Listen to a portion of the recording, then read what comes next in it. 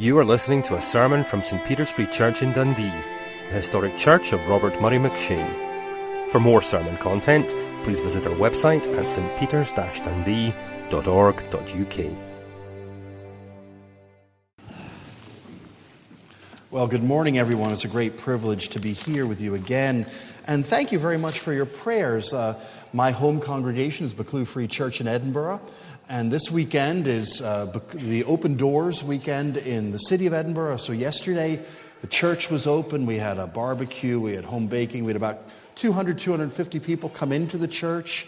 Today, we have a series of guest services. So please continue to pray for Buccleuch Church in Edinburgh, St. Columba's Church right near the castle, Derek Lamont and the ministry there, Gavino Fioretti and the ministry down in Leith. So we have 3 free churches currently in Edinburgh. But by the end of October, we may have 5. Well, we will have 5, all being well, that there will be a church in Craigentinny. There will also be there is an ongoing church plant in the Brunsfield area. So I know there's a lot of good things happening in Dundee, but I can encourage you here in Dundee that there's a lot of good things happening in Edinburgh as well. Now, we're going to read together from God's Word from the first letter of John. John wrote 5 of the New Testament books. He wrote the Gospel that bears his name. He wrote the book of Revelation. He also wrote 5 letters, 3 letters, so that 2 plus 3 equals 5. We're going to read from 1 John, which is on page 1225. Now, when I look at the congregation, I realize that there are many familiar faces, many old friends here, but I also realize that there are many new people in the congregation, which is a great delight. So I can't say for sure where you're coming from. I don't know whether there might be people here for whom the Christian message is a very new message. I don't know whether you come here today as a Christian who is encouraged in your faith, or maybe you find the way of following Jesus difficult. Maybe if you're honest with yourself, maybe you find that you've wandered from that close fellowship with Jesus. But the great thing is that this passage that we're going to read together has a word for everyone. It has a word of introduction to those who aren't yet Christians. It has a word of encouragement to those of us who are. It can also be a word of rebuke or correction if you find that you're wandering from the truth. And it can also be a word to strengthen. If you feel that your faith is weak, if you feel that you are tried and tested, these are words from God to strengthen you and to encourage you and to equip you. So we're going to read 1 John chapter 1, and we'll read down into chapter 2. That which was from the beginning, which we have heard, which we have seen with our eyes, which we have touched, which we have seen with our eyes, which we have looked at, and our hands have touched. This we proclaim concerning the word of life. The life appeared, we have seen it, and testify to it. And we proclaim to you the eternal life, which was with the Father and has appeared to us. We proclaim to you what we have seen and heard, so that you also may have fellowship with us. And our fellowship is with the Father and with his Son, Jesus Christ. We write this to make our joy complete. This is the message we have heard from him and declare to you. God is light. In him there is no darkness at all. If we claim to have fellowship with him, yet walk in the darkness, we lie and do not live by the truth. But if we walk in the light, as he is in the light, we have fellowship with one another, and the blood of Jesus, his Son, purifies us from all sin. If we claim to be without sin, we deceive ourselves, and the truth is not in us. If we confess our sins, he is faithful and just, and will forgive us our sins and purify us from all unrighteousness. If we claimed we have not sinned, we make him out to be a liar, and his word has no place in our lives. My dear children, I write this to you so that you will not sin. But if anyone does sin, we have one who speaks to the Father in our defense, Jesus Christ, the righteous one. He is the atoning sacrifice for our sins, and not only for ours, but also for the sins of the whole world. We know that we have come to know him if we obey his commands.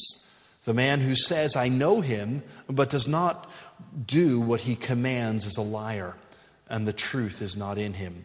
But if anyone obeys the word, God's love is truly made complete in him. This is how we know we are in him. Whoever claims to live in him must walk as Jesus did. Amen, and may God bless his word to us this morning. Mark Twain, the humorous American writer of the 19th century, once said, he said, "When I was 18, I realized that my father knew absolutely nothing at all. But by the time I was 21, I was amazed at how much he had learned in such a short amount of time." And Twain captures something of human nature. I wish I could say that I was young, but I'm now firmly within middle age. But when I look back, and especially that my father has now passed away, I realized when I was young that I thought he didn't have any clue as to what life was about. He was too old. And now I wish he was here because there are so many questions I have to ask, so many things that I don't understand, so much advice that I wish I had taken from him when I had the opportunity. But we tend, when you're young, you tend to think that the old don't get it. And also, we as modern people or postmodern people, when we look at the ancient world, we kind of think they were pretty simplistic, pretty naive, pretty limited in their understanding. But this morning, we have the benefit of ancient wisdom from an older man. And we are to listen to what he has to say, because this ancient wisdom isn't just advice from the past, but it's God's word. It's God's truth for us that is timeless. So if you're a young person here today, don't reject the voice of an older, wiser man.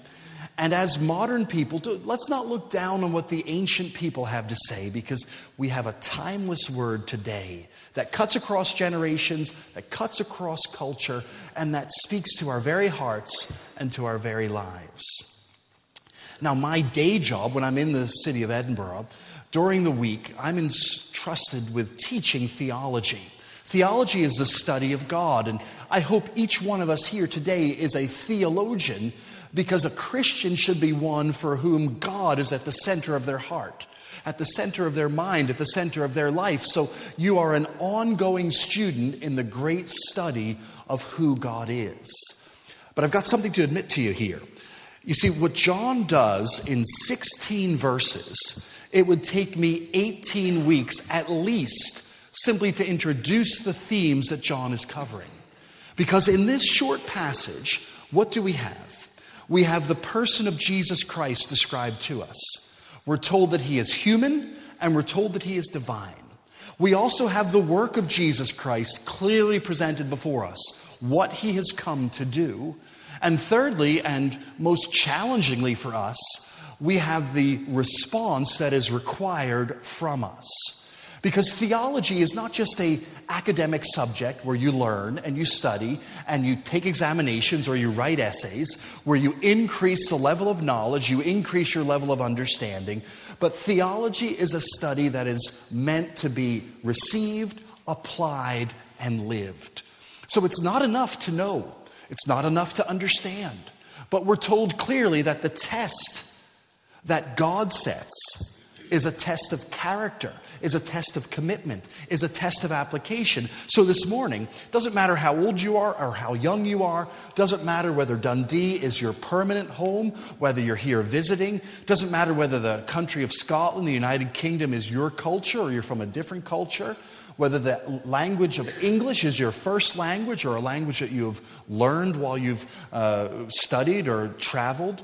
But today, this message is a message for us, men and women, young and old. And I'd like to notice two critical questions that are asked and answered. The first question that we come to terms with is the who question. Who is John writing about? And the second question is, what does John have to say about that person? Now, I was doing a children's talk 2 weeks ago in Buccleuch, and my illustration was, and if I had gotten here earlier, I was at prison this morning, so I'm sorry I'm late. But my illustration was a credit card. And I was trying to tell the children, this great card, you can buy anything you want with it. There's only one problem. Every month you get a bill and you have to pay the bill. And as I was showing the card, I took the credit card out of my wallet and I showed it to the children. And I was asking them, what was this card? And one of the younger children said the answer that they gave was Jesus. And I said, yeah, that is the answer, but that's not the answer to this particular question at this particular time. But the Bible, strangely enough, the answer almost always is Jesus. No matter what the question, no matter what the setting, whether it's Old Testament, New Testament, whether it's a letter or the gospel, whether it's the Apocalypse, the book of Revelation, whether it's the book of Genesis, but it doesn't matter what the question is, the answer is Jesus. The question, who, is answered in two ways. Jesus Christ is presented to us as unquestionably a divine person. That John is telling us about one who is God. Look at verse 1, for example. That which was from the beginning, which we have heard, which we have seen with our eyes, which we have looked at, and our hands have touched. From the beginning. This phrase, from the beginning, takes us back to John's gospel. In the beginning was the Word, and the Word was with God, and the Word was God. Takes us back to Genesis chapter 1, verse 1. In the beginning, God created the heavens and the earth. Now, each one of us has a beginning. October 13th, 1966, that's my beginning. That's when I was born. That's when I came into this world. That's when my life started. Now, Jesus has always been. He has no starting point. He has no finishing point. He is past, present, and future. So John tells us that Jesus is eternal. He is the Word of life. We also see that he has eternal life with the Father. In verse 2, the life appeared. We have seen it and testify to it. And we proclaim to you the eternal life which was with the Father and has appeared to us. The great message of Christmas, the birth of Jesus, is that Jesus, yes, was born in Bethlehem, but that's not the beginning of Jesus' story, because Jesus has always been with the Father. He is one who has life eternal, an eternal relationship with God the Father, and yet in time he appeared on earth to us. So we're told that he is eternal. We're told that he has a unique relationship with the Father, verse 3. We proclaim what we have seen and heard so that you also may have fellowship with us, and our fellowship is with the Father and with his Son, Jesus Christ. You see, each one of us can have a relationship with God, but only Jesus has this unique relationship with God, that God is his Father, that he is God's Son. Now, it is true, and the Bible makes this true, John in his gospel makes this true, that when we become Christians, we become part of God's family. But we become adopted into God's family. Jesus, by his very nature, by his very character, is always a part of the family. God the Father is always the Father. God the Son is always God the Son. But you and I have not always been part of God's family. If you're a Christian here today, when you came to know the Lord Jesus Christ, or as John puts it in John chapter 1, that to those who received him, to those who believed in his name, he gave the right to become children of God. I gave you my date of birth, 13th of October, 1966, but I became a part of my family on the 1st of March, 1967. Dennis and Ruth Ackroyd adopted me. I don't really know anything about my life before that, but I know that on that date, the 1st of March, 1967, I became part of a new family. That's what it means to be adopted into God's family, that God takes you and brings you into a new family, into a new relationship, into new privileges, into new responsibilities. But Jesus has this relationship from the very beginning. We're also told in verse 1 of chapter 2 that Jesus Christ is described in a way that only God can be described. My dear children, I write this to you so that you will not sin, but if anybody does sin, we have one who speaks to the Father in our defense, Jesus Christ, the righteous one. Or quite literally, the righteous. Now in this room today, we have different levels of Bible knowledge. For example, there'll be some people here who know the Bible quite well. There might be some people here for whom the Bible is a new book, and each chapter is a new and an exciting opportunity of finding about God. I would also suggest that in this room, there are people who have varying levels of righteousness. In the sense, righteousness means conformity to a standard. That some will better understand God and better apply the truths of God to their life. But all of these standards are relative. Not one of us can ever be described as the righteous one or the righteous, because that means that the character, that means that the behavior, that means that the life is in perfect conformity to God. That means that every day and every hour of every day, every thought that goes through your mind, every word that comes out of your mouth, every action of your life would be characterized by a righteous requirement completely meeting the standard of God. And that's not you, and that's not me. Any relative distinctions between you and me are irrelevant, because each one of us, the Bible tells us, has sinned and fallen short of the glory of God, but not Jesus. Jesus is the righteous one.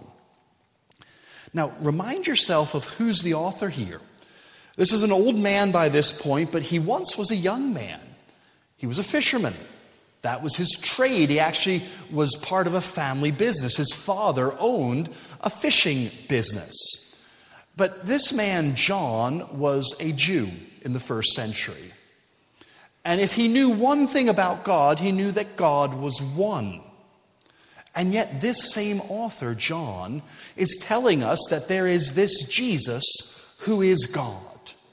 So as a theologian, which you are this morning, you realize that in order to understand the New Testament, in order to understand Jesus, we need to understand that God is one and that God is three. You might say, well, if I use that kind of logic in my mathematics class, I'll fail. You can't be one and three. Well, God is one and God is three. One God and yet three persons. God, Father, Son, and Holy Spirit. And John presents Jesus to us as nothing less, nothing other than the Son of God, who has all the characteristics, all the qualities that belong to God. But in answer to the question, who is Jesus, John gives us another answer, which might again seem paradoxical or impossible. Because we've just said that Jesus is God. And now I'm going to tell you that John tells us that Jesus is a human being. Well, which one is it? Is he God or is he human? Because what we know about God and what we know about human beings is so different, isn't it? God is eternal. Human beings are mortal. God is infinite in his knowledge, infinite in his power. And each one of us as a human being is finite. You have finite understanding, finite ability, finite capacity. Well, which one is it? Is Jesus human or is Jesus divine? Well, the answer is yes and yes, that he is both human and both divine. Now, as a theologian here this morning, you must grasp this apparent paradox, this seeming contradiction. Because if you were to say to me that Jesus is 50% human and 50% divine, I have to say you're wrong. If you were to say to me that Jesus is 100% divine and 0% human, I'd have to say you're wrong. If you say to me he's 100% human and 0% divine, I'd have to say you're wrong, because the Bible presents him as 100% human and 100% divine. The only exception, of course, when we talk about the human being called Jesus is that Jesus Christ never sinned, never did, said, or thought anything that was amiss. John tells us, that which was from the beginning, eternal, which we have heard, which we have seen with our eyes, which we have looked at, and our hands have touched. John says, let me tell you about Jesus, and I can tell you about Jesus because I saw him with my own eyes. Let me tell you about Jesus because I heard him with my own ears. Let me tell you about Jesus because I touched him with my own hands. You see, even in the first century, there were people who were trying to present Jesus in a way that wasn't true. They tried to present Jesus as someone who looked like, or seemed to be, or appeared like a human being, but wasn't really flesh and blood. Well, John says, I'm afraid that's not true. I've seen him. We have seen him. We testify. We can tell you. John is an eyewitness of these events. For 3 years, this young man followed Jesus. For 3 years, this young man heard him speak, saw him heal, watched him go through life, meeting different people, engaging with different situations. So he presents Jesus to us as one who is completely human. We've heard him, we've seen him, we've touched him with our hands. This is the Jesus that we are proclaiming to you. In verse 7, he uses the phrase, the blood of Jesus. Because the human being that we call Jesus did have a birth. He was born in Bethlehem. He lived, he grew up physically like we all do. He grew from being a baby to being a toddler, to being a child, to being an adolescent, to being an adult. But Jesus also had a death, a human death. And this is remarkable. Because if you know one thing about God, you know that God is immortal, can't die. And Jesus Christ did die. Verse 7 says, the blood of Jesus. Now, in the Bible, when you speak about blood, it has several different applications, but it can speak about sacrifice, where an animal's blood, remember the time of Exodus, the animal's blood was sprinkled. But when we talk about blood, it's not like you cut your finger and your finger bleeds. Well, that's a cut. You put a Band-Aid on it and, you'll be, a week or so, the cut will be healed, you'll be fine. But when the Bible speaks about blood, it speaks about blood in the sense that one died in order that the blood was shed. Animals that were used for sacrificial purposes in the Old Testament, their blood, that meant that they had died so that that blood could then be used. The blood of Jesus here is shorthand for the reality that Jesus Christ, the Son of God, eternal, from all eternity, he died there on the cross. So who is Jesus? Jesus is the Son of God. He is God himself. And who is Jesus? Jesus is a human being, just like us, flesh and blood. You could touch him with your hands, you could hear him with your ears, you could see him with your eyes, and yet not like us because he was perfect, perfectly righteous, satisfied God's requirements 100% of the time, 100% of the circumstances, fully and completely man, fully and completely God. But the second question is, what? Okay, we know who you're speaking about, John. We have difficulty grasping these two truths, that he's human and divine, but we get who you're talking about.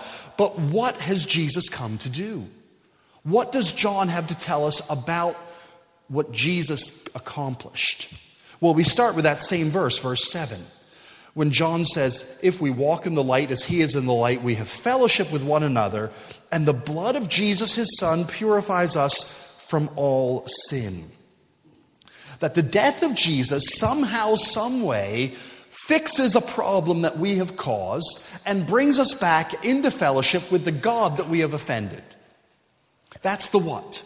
The death of Jesus, the blood that was shed for a purpose. You see, there's a broken relationship here. There's an organization called Relate. It's an organization that seeks to reconcile married couples. Now, it doesn't seek to reconcile happily married couples. It doesn't seek to reconcile a husband and a wife who are getting along just fine. But this organization, Relate, exists for those situations where the marriage relationship has or is about to break down. Maybe there's no communication. Maybe the husband and the wife aren't living together. And maybe today I'm speaking to some people who have experienced that firsthand. But you see, you would never go to a marriage counselor if you didn't have a problem with the marriage. Just like you'd never go to a doctor, except for a checkup, but you'd never go to the emergency room or A&E. You wouldn't go down to Nine Wells and say, look, I'm just doing great, and I just wanted to let you know that I'm fine today, because they've got other people to see. You don't go to a marriage counselor and say, look, I just wanted to let you know my marriage is going great. No. You see, Jesus came into this world because the key relationship of our life has broken down.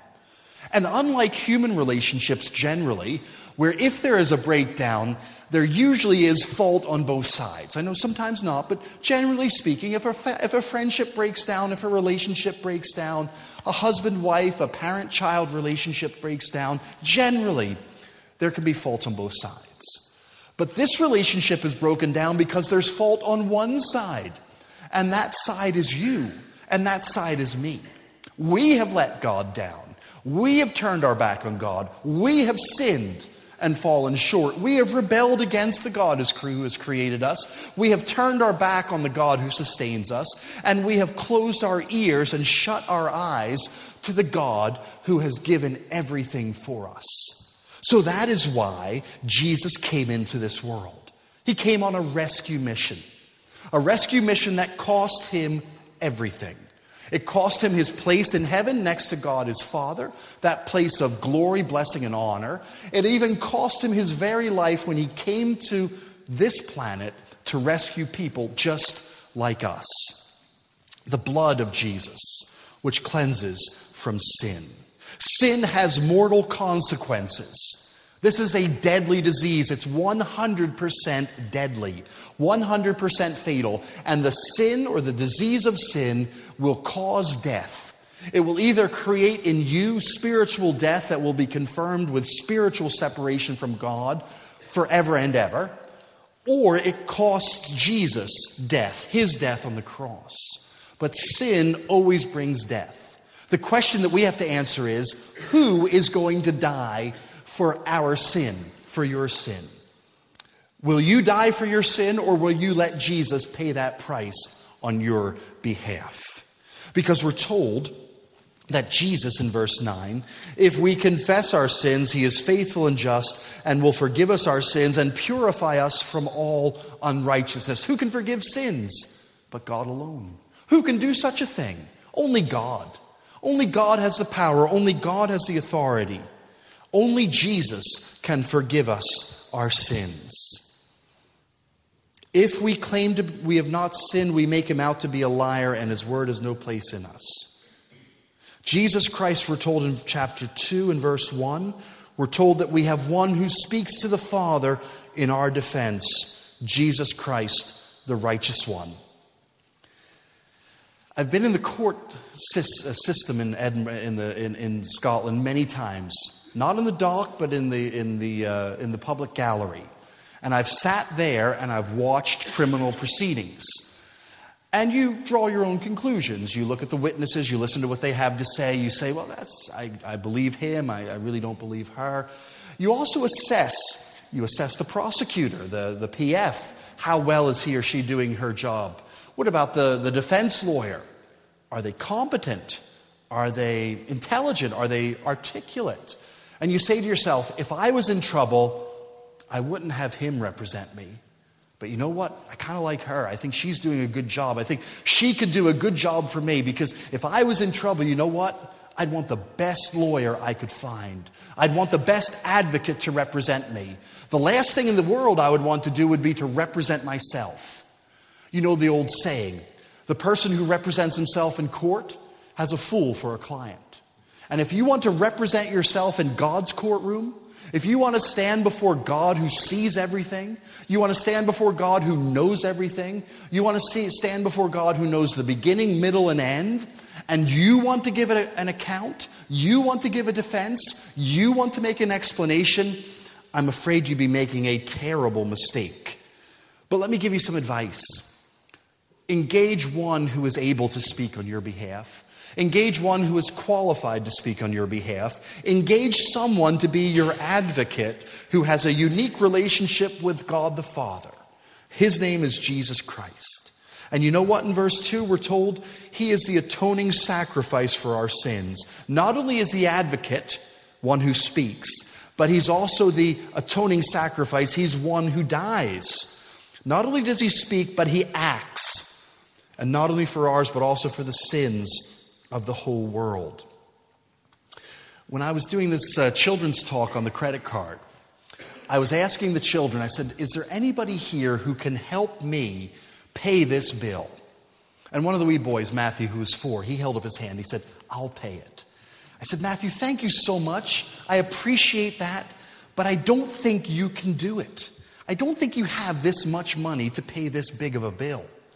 And then I asked one of the other boys, I said, Conrad, do you think your dad would pay this bill for me? He said, no, he won't. And I said, that's the problem. Because the people that we know who are willing to help are not able to help. And very often the people who are able to help are not willing in this world. But Jesus Christ is uniquely qualified because he is able to help us and he is willing to help us. He has the power, he has the authority, and he's willing to come alongside of us, not just to come alongside of us, but he's willing to take that place of punishment. He's willing to take that place of sacrifice.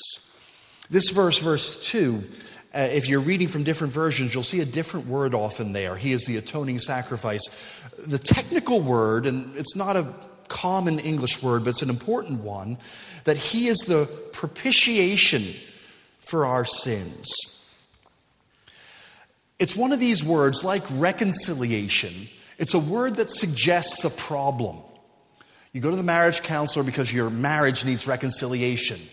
If you have a dispute with your employer, you might go to arbitration. You might speak to somebody who tries to bring employer and employee together because something has gone wrong. This word propitiation or atoning sacrifice speaks about anger. Now, nobody likes to be on the receiving end of anger. Nobody likes to have an angry parent speaking to a child.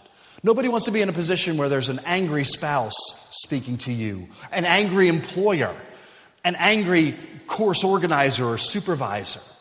Nobody likes to be on the receiving end of anger, especially if that anger is justifiable. But we're told that God is a just God, he's a holy God, he's a righteous God. Yes, he's a loving God, he's a merciful God, he's a kind God, he's a good God. But he has a standard that he demands, that he requires, that he expects, and he deserves. And you see, we haven't kept that standard. So God has a righteous anger at us, at you and at me. Now, this is a terrifying prospect. An angry God looking at us with justifiable and righteous anger and indignation. But the good news in the Bible is this, that Jesus Christ, the Son of God, that Jesus Christ, the Savior of the world, that he willingly and purposefully takes the place of the guilty in order that the guilty can go free, and that the anger of God, the just and righteous anger of God, is poured out not on you and not on me, but on him. God's anger is poured out. God's justice is satisfied. God's righteous requirements are fulfilled through another, through Jesus. And that's why it's essential that he is who he says he is, that he is human, that he's a suitable substitute and a suitable sacrifice, and that he's divine, that he has infinite power, infinite authority, and infinite resources, that he can pay the price for you, for me, for anyone, for everyone. So that's the who, Jesus. Fully God, fully human. That's the what, that he died deliberately and purposely on the cross to forgive sins. But I'd like to close with this. And this is where it becomes personal. Because you can say, well, this is just a lecture.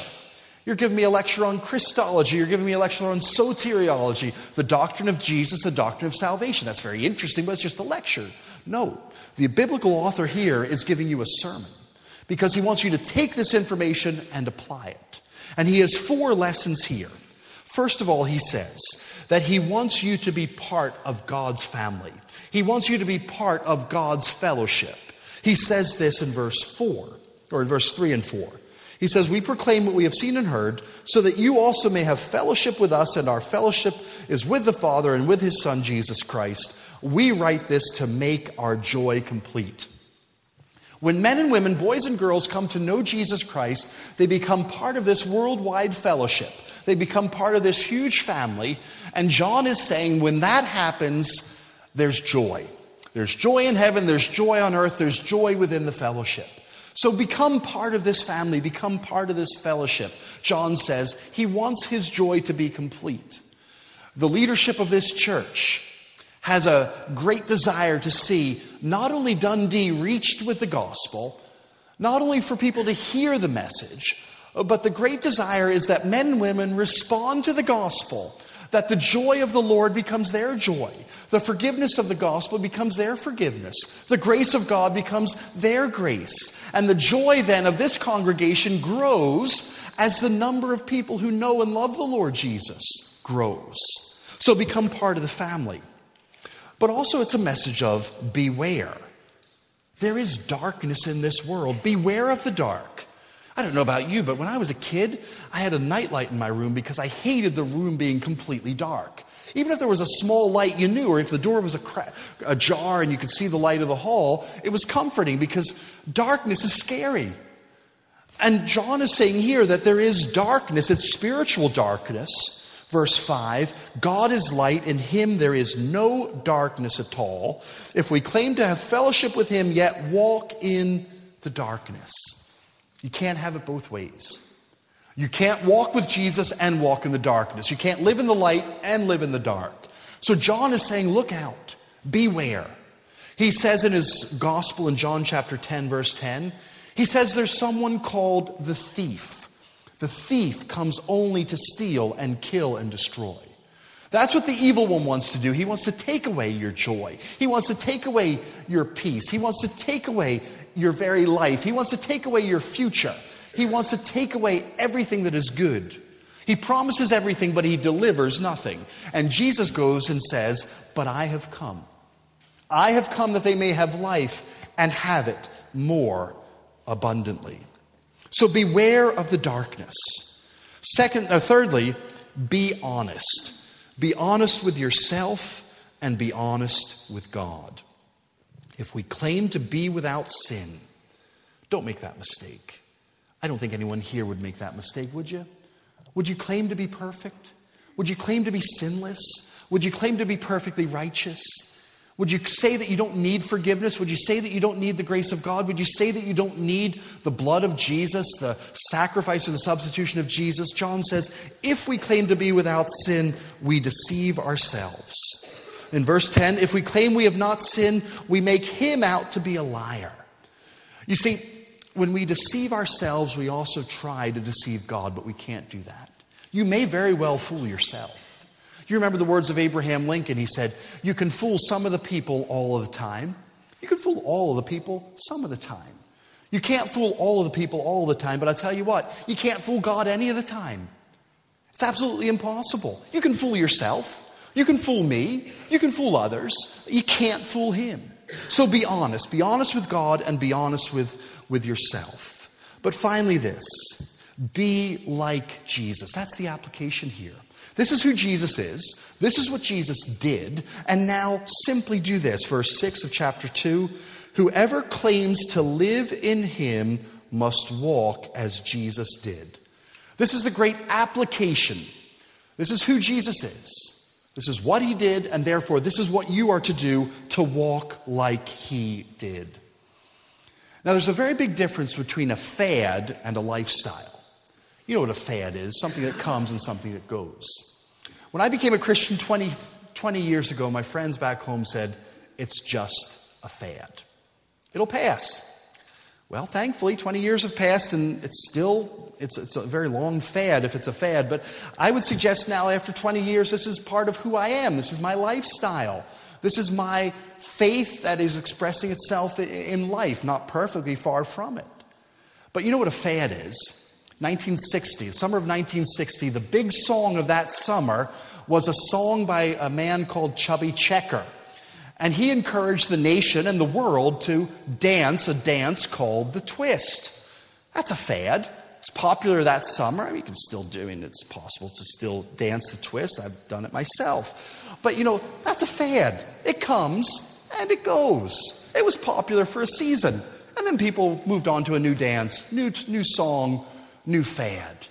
You see it with technology. You see it with television shows. You know what it's like. When you come to know Jesus Christ, it's a change of heart. It's a change of life. It's a change of direction. It's a change of priorities. You simply now live. You simply now walk. You simply now conform yourself to none other than Jesus. I'm not telling you to walk like I walk. Not telling you to walk like David Robertson walks. Not telling you to walk like the Apostle John walked. But the message of the Bible, whoever claims to live in Jesus, in him, must walk as Jesus did. You can't leave today without knowing that God is speaking to you. That God is calling you to himself. He's challenging you, but he's also encouraging you. He says there's life, and that life is found in Jesus. It's a new heart, it's a new life, it's a new direction, it's a new lifestyle. Listen to the message. Know this Jesus that John is telling us about. Understand what Jesus has done on the cross for you. Engage him to be your advocate. Engage him to be your spokesman. Accept his sacrifice on your behalf. And then in turn, have nothing to do with darkness. Have nothing to do with the old life, the old way, but have everything to do with Jesus. Because the more that you know about Jesus, it should translate to the more that you are like Jesus. Your attitude, your motivation, your desire, your priorities become more and more like his. If you claim to know him, if you claim to love him, you do what he commands, and you walk as Jesus walked.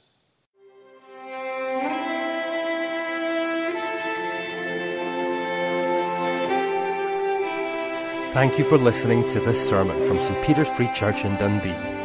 If you found this sermon has been helpful to you, please help us to continue building up and assisting the people of God. Visit our website at stpeters-dundee.org.uk. For information and training on persuasive evangelism and how to share your faith biblically, please visit the website of Solace, the Centre for Public Christianity, at solace-cpc.org. Once again, that website address is solas-cpc.org. Thanks for listening.